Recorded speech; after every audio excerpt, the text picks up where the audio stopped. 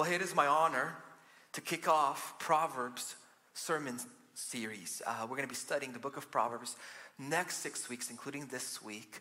I think it's going to be a humongous blessing. That's what we're praying for. I'm going to begin reading the first 7 verses. We'll pray and we'll jump in. I'm really thrilled by this. The Proverbs of Solomon, son of David, king of Israel. This is why Proverbs was written.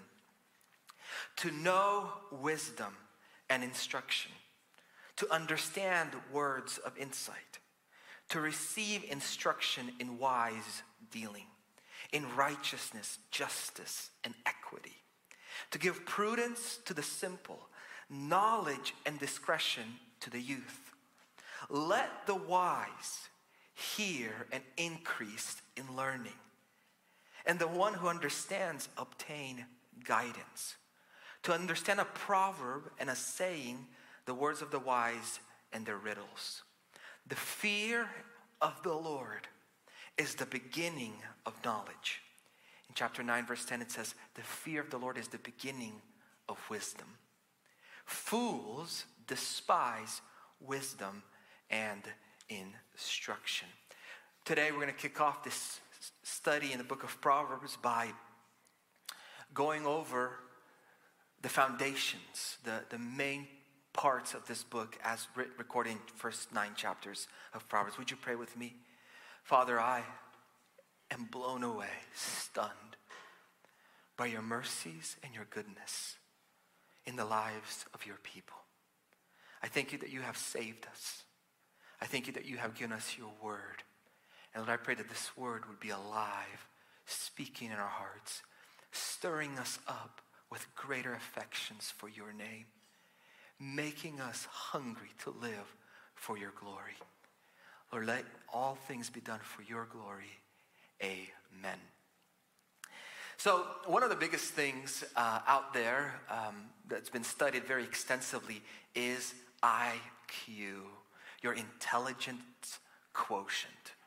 And your IQ, and if you know, there's an IQ, and then there's this new thing that's out that's supposedly far more important. It's called the EQ, your emotional intelligence. Now, IQ refers to you just having brain smarts. You just know stuff, okay?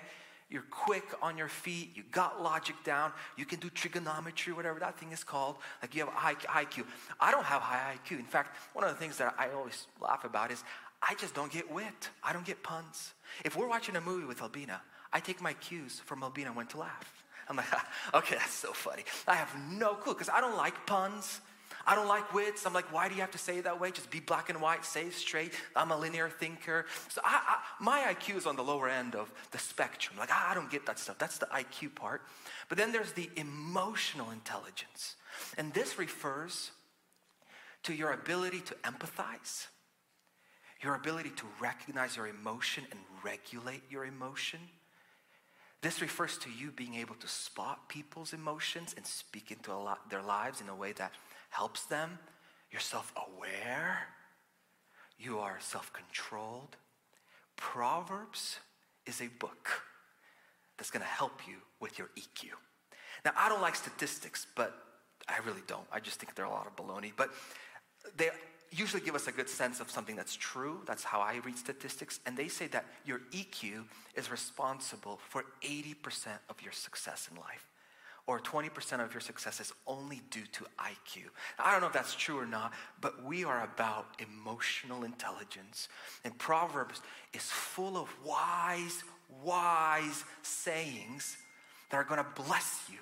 Going to bless your life. I sat down and just read through Proverbs and just selected a couple of the gems, just good gems. And I found that there's advice and wisdom for cryptocurrency, for how you should love your pets, how you should diffuse arguments, how you should do everything. So I'm just going to read some of them to you, just as a flavor of what Proverbs talks about. So the first one is how to diffuse any argument. You ready?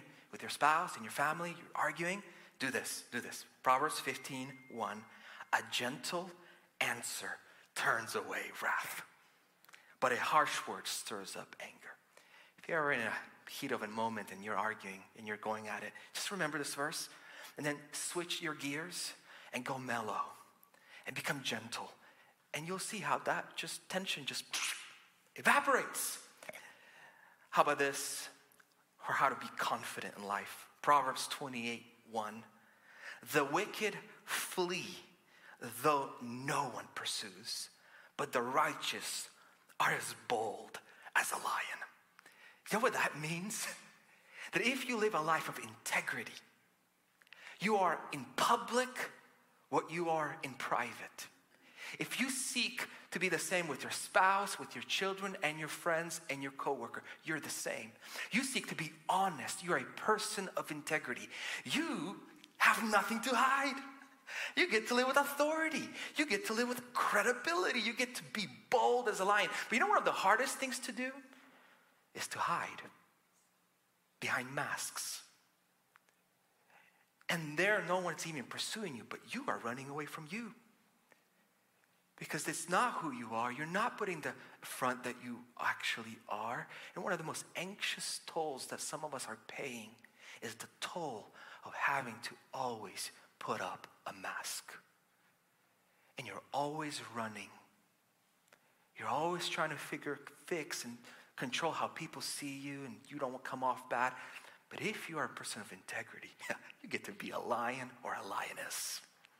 Just you. Isn't that freeing? And by the way, we get to come to God as we are because of Jesus. I think his presence is one of the most freeing things you can do, because you can put all the guards down. Now, let me give you some advice for pets. Proverbs 12:10 says, the righteous care for the needs of their animals. Now, of course, there was real beasts back then. They actually had a function. Today's animals, pets, are basically there to be adored, mess up with your vacation, and cost a lot of money. But I love that they made it into the Proverbs. So you'll never hear a sentence ever from this pulpit, but I'll just say this. Today, when you come home, love your cat. Love your cat. Love your dog. Love your parrot. A righteous person takes care of their needs of the animals. How about some cryptocurrency advice? Proverbs 13:11 says this, wealth gained hastily will dwindle. Ooh, that burns. But whoever gathers little by little will increase it. See, some of you got into crypto. And you thought you knew everything. And you went all in because you thought you're going to be a millionaire, you're going to buy us a church. Maybe I wish that happened. But you expose yourself too much instead of being okay with little gains and little exposure. So for all of you who are investors, plaster this on your screen. Go little. And last one is so good. Proverbs 21:31 says, the horse is made for the day of battle, but victory rests or belongs to the Lord. Isn't this good? Some of us get lost between trusting God and doing things for God. But here, we are to do both. If you're praying for a spouse, trust God, but you got to put your Minecraft down. You got to put your video games down. You got to get some strategy going. You got to get out there. You have to do both. You don't have to choose between maximum preparedness and absolute dependence on God. You don't. Choosing one is unbiblical. Being a mature follower of Jesus says, I am all in. I'm preparing the horses. But God, the battle belongs to you. May there never be a day when you come to Mercy Church and Eugene thinks he's got a good sermon. And he thinks he's got a good illustration. And he thinks he's had some brilliant insight. And that will change hearts. Never. The battle belongs to Jesus. And may there never be a day when you come to church and Pastor Eugene prayed for his sermon and didn't prepare. We are both. We are people of both. Jesus, people say, I'm going to get the horses ready. I'm going to trust in God. We are a church that is missional. That means we care about people knowing about Jesus. So what do? We pray. And then we build bridges in our community. I can't wait for Adam. I can't wait for James to reveal the events that we can volunteer in. I can't wait for our church to go out there. Because we are to prepare our horses and trust in Jesus. Isn't that wonderful? So this is just a flavoring of Proverbs for you. A proverb is a small saying that packs so much truth into it. Now, the book of Proverbs divides into two main categories. It's hard to see the connections in Proverbs, but it's actually a wonderful book. Chapters 1 through 9, if we can go there, deals with foundations. Chapters 10 through 31 usually or will have the principles that we come to love so much about Proverbs. In fact, Solomon wrote this, but Solomon was not the only contributor to this.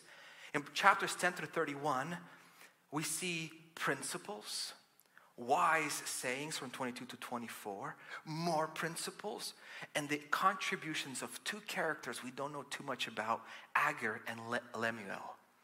So all of this big part of the book deals with wise sayings. They're the small proverbs, but the first 9 chapters is the chapters we're going to cover today. They're foundational for chapters 10 through 31. If you miss chapter 1 through 9, you cannot extract all the blessings of Proverbs in 10:31. The first thing we learn about Proverbs in 1 through 9 is it teaches us that there's 2 main choices every single one of you has. It's the choice of wisdom or folly, to be wise or to be a fool. It then tells us what wisdom is. Now here's what wisdom is, okay? It is skillful application of God's word to your practical life. Skillful application of God's word to your practical life. It is not a knowledge thing. It includes knowledge, but it is more. In fact, did you know that Proverbs tells us that creatures and animals are wise? Let me prove this. In Proverbs 30, it says, 4 things on earth are small, but they are exceedingly wise. The ants are a people not strong, yet they provide their food in the summer. The rock badgers are a people not mighty, yet they make their homes in the cliffs. The locusts have no king, yet all of them march in rank. The lizard you can take in your hands, yet it is in king's places. And the point there is that wisdom is not just a knowledge thing. Wisdom is the skillful way of living life. It is competence. And ants and rock badgers and locusts and lizards are good at living their lives. That is, they're good at doing what they were designed to do. So going back, what is wisdom for us? It is the skillful application of God's word, God's truths to your practical daily life. Over the next 6 weeks, we're going to tackle temptations, words, anger, money talk, and so forth. But the whole goal is how do we become skillful at living our lives. Now, here's a big one. Wisdom also, in first chapters 1 through 9, if you were to read, covers a lot of the blessings of wisdom. Can I read you some of the blessings that wisdom will give you if you follow its way? Health, prosperity, security, well-being. This is all in first chapter, 9 chapters. Contentment, a long life, good relationships. These are the blessings of wisdom. Now here is something very, very important. They're not promises. Some have read Proverbs like a promise. And so when it says, train up a child in the way he should go, and he will never depart from the way, and some parent raised their kids flawlessly, and their child walked away from the Lord, and their faith was shipwrecked. Or some businessman or businesswoman runs their business with integrity only to see it run to the ground, and their faith is broken. Because Proverbs are not promises. Proverbs is wisdom about how things generally go. How things generally tend to be. Promises of God are based in God's nature, which means that the reason you can be 100% sure that every promise God has ever made is going to happen is because it belongs and is based in his nature where he never lies. But Proverbs are observations with a lot of wisdom in them of how things generally go. And this is huge so that your faith It's strong enough, right? Those blessings to persuade us. There's a lot of blessings in being wise, but it's not so extreme that the devil has a foothold in your life to shipwreck your faith when something doesn't pan out. But let me just also say this. I am stunned as a pastor how many young people have such a bleak view of the future. How cynical they are about the future. How pessimistic you may be about the future. And the challenge for some of you is to believe in the blessings that wisdom will give you, will bring for you. Generally speaking, if you are honest, you will gain a lot of friends.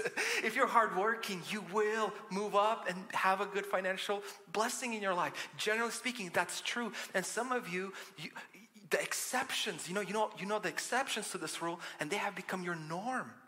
It's the way you look at life. You think nothing works. Nothing pays off. Wisdom is no wisdom. There is no blessing in wisdom. And you're wrong. You're completely wrong. I want to inspire you today to work hard, to care for your time, to love people, to live a life of integrity, to treat people well, to honor Jesus. Those things will bring you blessing upon blessing. But they're not mechanical. There are exceptions. In fact, Ecclesiastes and the book of Job deals with the exceptions. That there are times when the people who fear God suffer. And there are times when people who are wicked prosper. But it should not lessen our agreement with this word. Amen? So it talks about that. And now I want to, moving forward from these first 9 chapters, I want to set down 2 foundational pieces for the next 6 weeks, okay? If you don't get these 2 pieces down, I don't think we could get a lot out of Proverbs. The first foundational piece, okay, this is a stone right under our lives building, okay? It's this. Wisdom starts with fearing God. Wisdom begins by fearing God.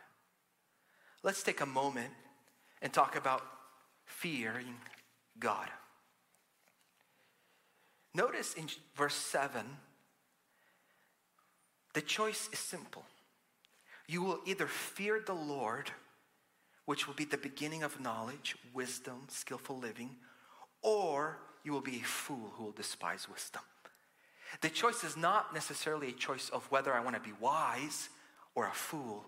It's whether I will fear God or I will be a fool. Ecclesiastes writes, the fear of God is wisdom. That's it.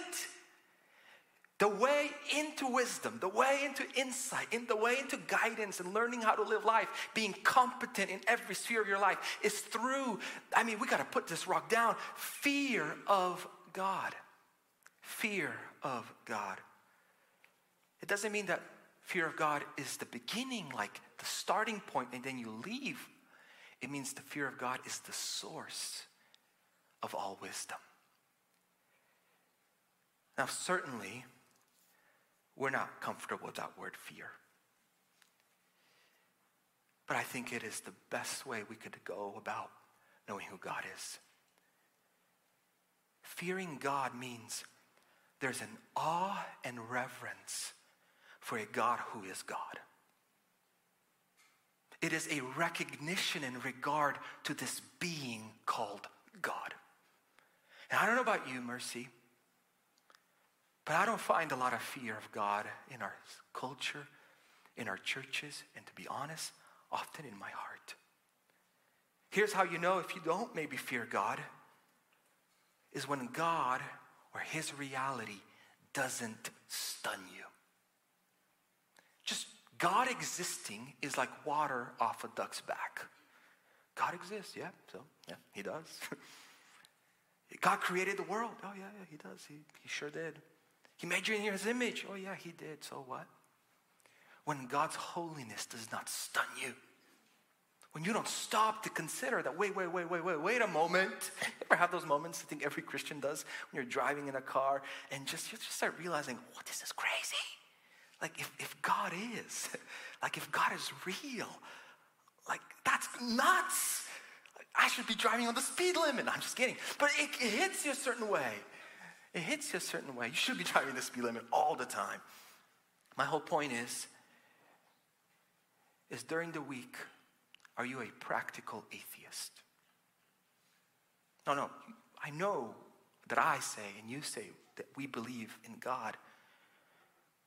But does God make any difference in our lives? Does believing in God make any difference in our lives? Are we completely fine and okay with hanging up God on the way out only to pick him back up, walking back in? Do we live lives basically as practical atheists? Like God has nothing, because the opposite of that is reverence. It is to be stunned by who God is and that God is. Just that God is. Fearing God. Another way to know if you don't fear God is, does your God agree with with you on everything? Does he like the things you like, dislike the things you dislike? Like there's just complete unity between you and God. Like God, because you know what that means? That usually means he's just an extension of you. There was a professor who taught a class about Jesus, and every semester he would begin by giving his students 2 surveys. One survey would ask them questions about them. What do you like? What do you dislike? What do you believe? What do you not believe? What's important? Blah, blah, blah, blah, blah. And then the same professor would give that same student another survey about God. What is God like? What does God dislike? What does God believe? What does God doesn't believe? What does God consider important? And guess what? 90% of the time, there was a perfect match between the two. It is so easy to make God into our own image. He's a Republican, or he's a Democrat. Just gonna be, I don't know where I'm going there. My whole point is, do you know how you know God? You fear God? When he's different. He's other from you. He stuns you in your life as you recognize his reality. Come on, you church. I mean, listen, it takes 25,000 light years. Okay, that's the speed of light traveling for 1 year at 300,000 kilometers per second, 186,000 miles per second, to get to the middle of our galaxy, and 200,000 light years to cross the whole galaxy. And that's just 1 out of a billion gazillion galaxies. That's who God is. And he spoke that into existence. I mean, just recognizing who God is. Do you fear him? Now here's what I want to say with the fear of God. I don't find it surprising that the Bible commands us to fear God. I think that's what would be expected when a mortal like you and I encounter an infinite, inexplainable God. That's what would happen. What I find so remarkable about Scripture is not that it commands us to fear God, but that it transforms this fear of God into something glorious and beautiful. The fear of God does not drive us away. It only sharpens our desire for more of him. The fear of God does not destroy our approach to God. It simply increases and heightens our intimacy with God. Here's what Nehemiah said. He says this, "O Lord, let your ear be attentive to the prayer of your servant and to the prayer of your servants who delight to fear your name." That's glorious. Fearing God is your delight. You know why? Because when you fear God properly, all of a sudden, he's big in your life. And then you recognize and realize he loves you unconditionally. You know why? When God's love is impressive, when God is at his proper size in our minds. The fear of God, look at what Proverbs 14:26 says. In the fear of the Lord, one has strong confidence. Do you hear that? When you fear God, you've got confidence. What that means is the fear of God is the one great fear that obliterates all other fears. It destroys the fear of man. It destroys the fear of missing out. It destroys the fear of better options. It destroys the fear of other people's opinions. It destroys the fear of my future and will I have enough? Why? Because when there's one fear that you get down and that you recognize and you understand his grandeur, all fears start to evaporate. In the fear of God, one has strong confidence. See how Scripture treats fear of God? As a glorious, life-giving thing. Do you fear him? Is God something to you? That's a question for me. Tomorrow you wake up. Is he on your mind? Is he on your lips?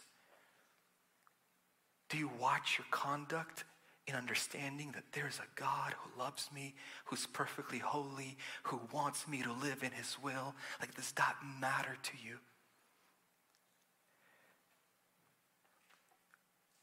We don't fear God without prayer. We will never fear God if we are running away from his word.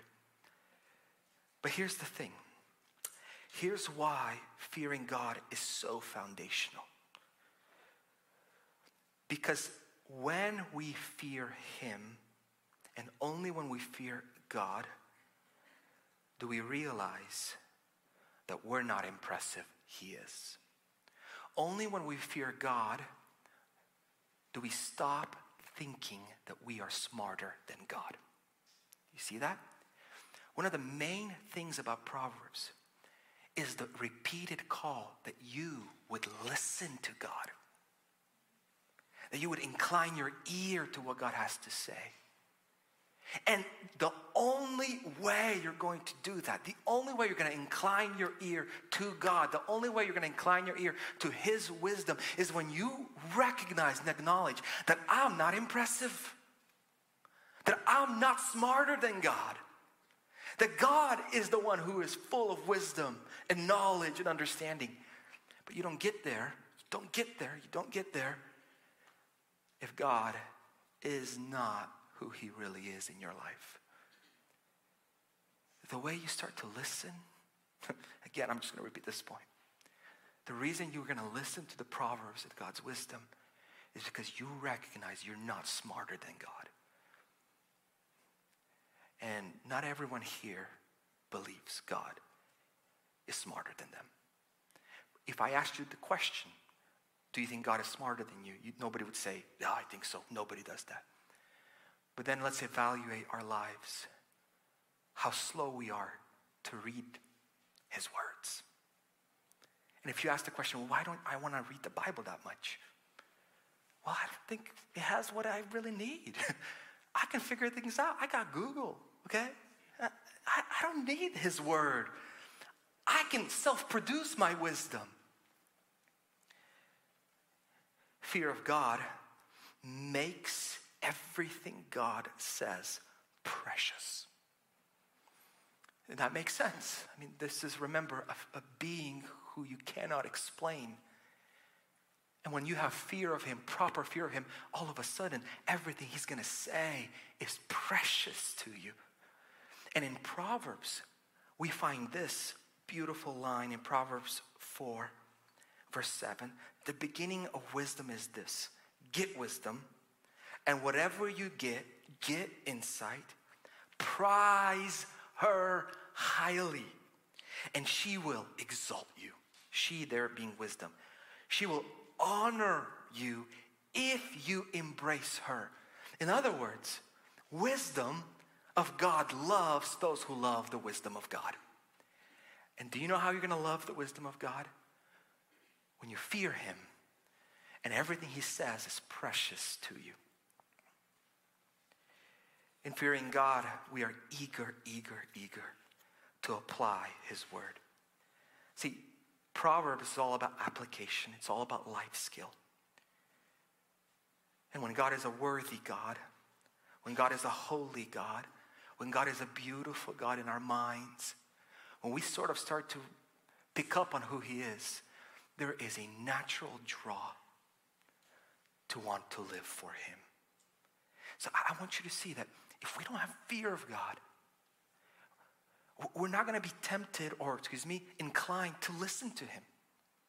If we don't have fear of God, we're not going to be inclined to store his wisdom in our hearts because it's special. If we don't have fear of God, we're not going to be quick to apply what we have learned into our lives to honor him. Fear of God is fundamental to our wisdom. So that's the first part. I won't take that long for the second part. Wisdom starts with fearing God. Hey, Mercy, one of the things we can do is we can come today and repent before God. And we can ask God, help me live with the reality that you exist, that you reward those who diligently seek you. Help me do that. I don't want to live my life not caring for you. I don't. And I think all of us have that sense. I don't want to do that. So that's the first part. With fear of God, wisdom starts with fearing God. Here's the second big piece. Humongous. This is so big. Proverbs is not just about life betterment. It's about Jesus. We can get the keys up here. We're going to be ending. Proverbs is not just about life betterment. It's about Jesus. People of the kingdom, which we are, people of Jesus, which we are, living on this side of the cross. It is a joy and a privilege to go back into Proverbs and read it with a Christological mindset, Jesus mindset. How do we do that? So key, so important. Like this is the part where you've been listening so well, you really tune in, okay? In Proverbs chapter 8, we find this personification of wisdom called woman wisdom. And this, I'm just going to start reading it, and you tell me who that sounds like. Proverbs chapter 8. Wisdom is personified as woman wisdom. Okay, question for you. Who does that sound like to you? Can't talk without smiling. The Lord possessed me at the beginning of his work, the first of his acts of old. Ages ago I was set up, at the first before the beginning of the earth. When there were no depths, I was brought forth. When there were no springs abounding with water, before the mountains had been shaped, before the hills, I was brought forth. Before he had made the earth with its fields, or the first of the dust of the world.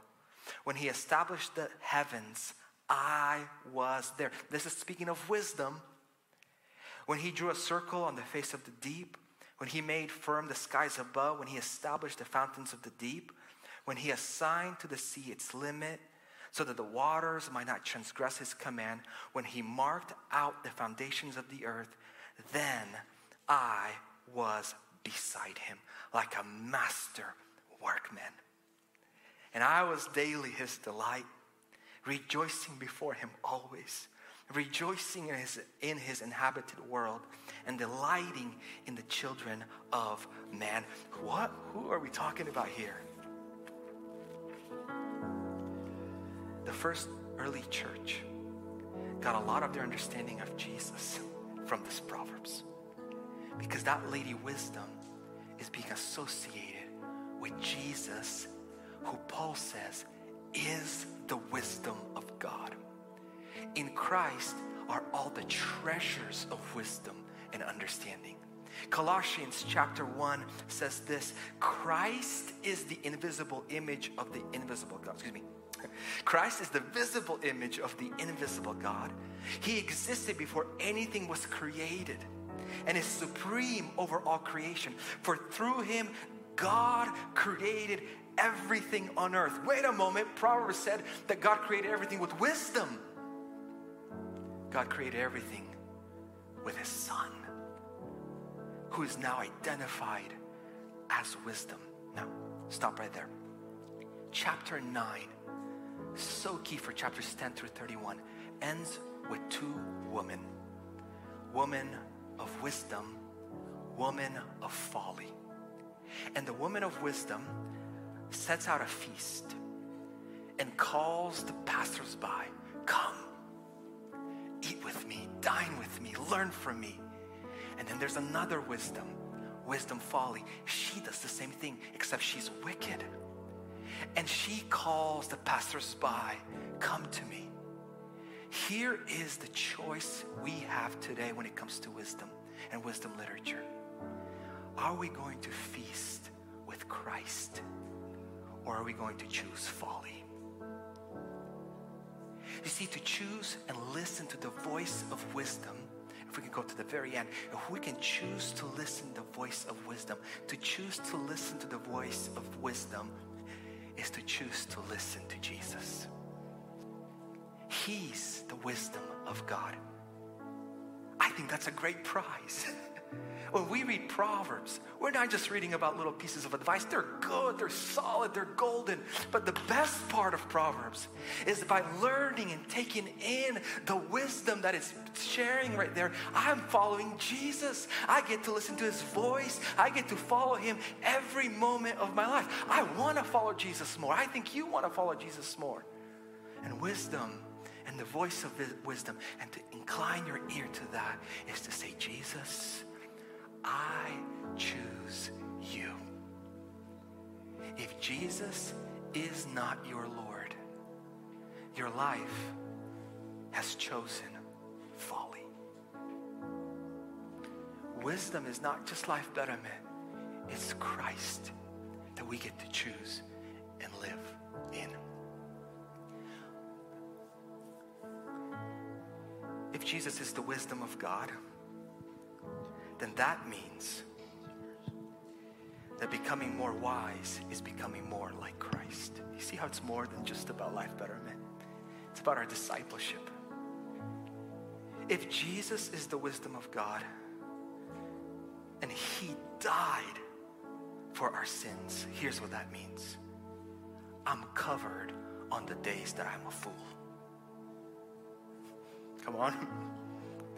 If Jesus died for my sins, and he's the wisdom of God, and he lived his life perfectly, and he obeyed God, and he grew up in wisdom and stature, then that means on the days I'm a fool, on days that I choose foolishly, on the days that I choose folly, I am covered and forgiven. You are covered and forgiven. If Jesus is the wisdom of God, that means that we get to obey this wisdom with supernatural strength. If you were before Christ reading Proverbs, I don't know how it would go, but I'm just imagining here. Completely did not plan to say this, so be gracious to me. You were reading Proverbs before Christ.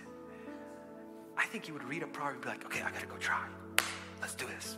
I'm gonna figure this out. I'm gonna work on this. I'm gonna plan out what I should be doing. I'm gonna watch my words.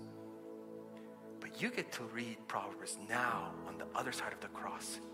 And Jesus has secured for you his spirit of adoption, which means that in you is a spirit that bears forth fruit of goodness and gentleness and kindness and love and respect and peace. And what that means for us is that we get to obey this book and this wisdom, not with our own strength, but with supernatural strength. We read Proverbs with a Jesus mindset, meaning that it's about obeying him, following him as he is the wisdom. It means becoming more like him since he's wisdom. It means I'm forgiven on my worst days and my foolish days. And it means that I get to live in his power. See, chapter 10, we're jumping into words. The power of words and the power of silence. I can't wait for that sermon. But it's going to start with fearing God. This is how you know next Sunday you're going to take it in. If you fear him, like that's where it starts. And then we're going to listen to it and hear it and learn all about words with a Jesus mindset. Let me pray for you, Mercy. Lord, it is a tremendous honor to open your word, to find you, Jesus, on every page. Lord, I pray that we would all learn to fear you. We would choose to live in fear of you. Lord, I also pray that we would learn to come to this wisdom literature with a mindset of becoming more like you, relying on your strength and your forgiveness.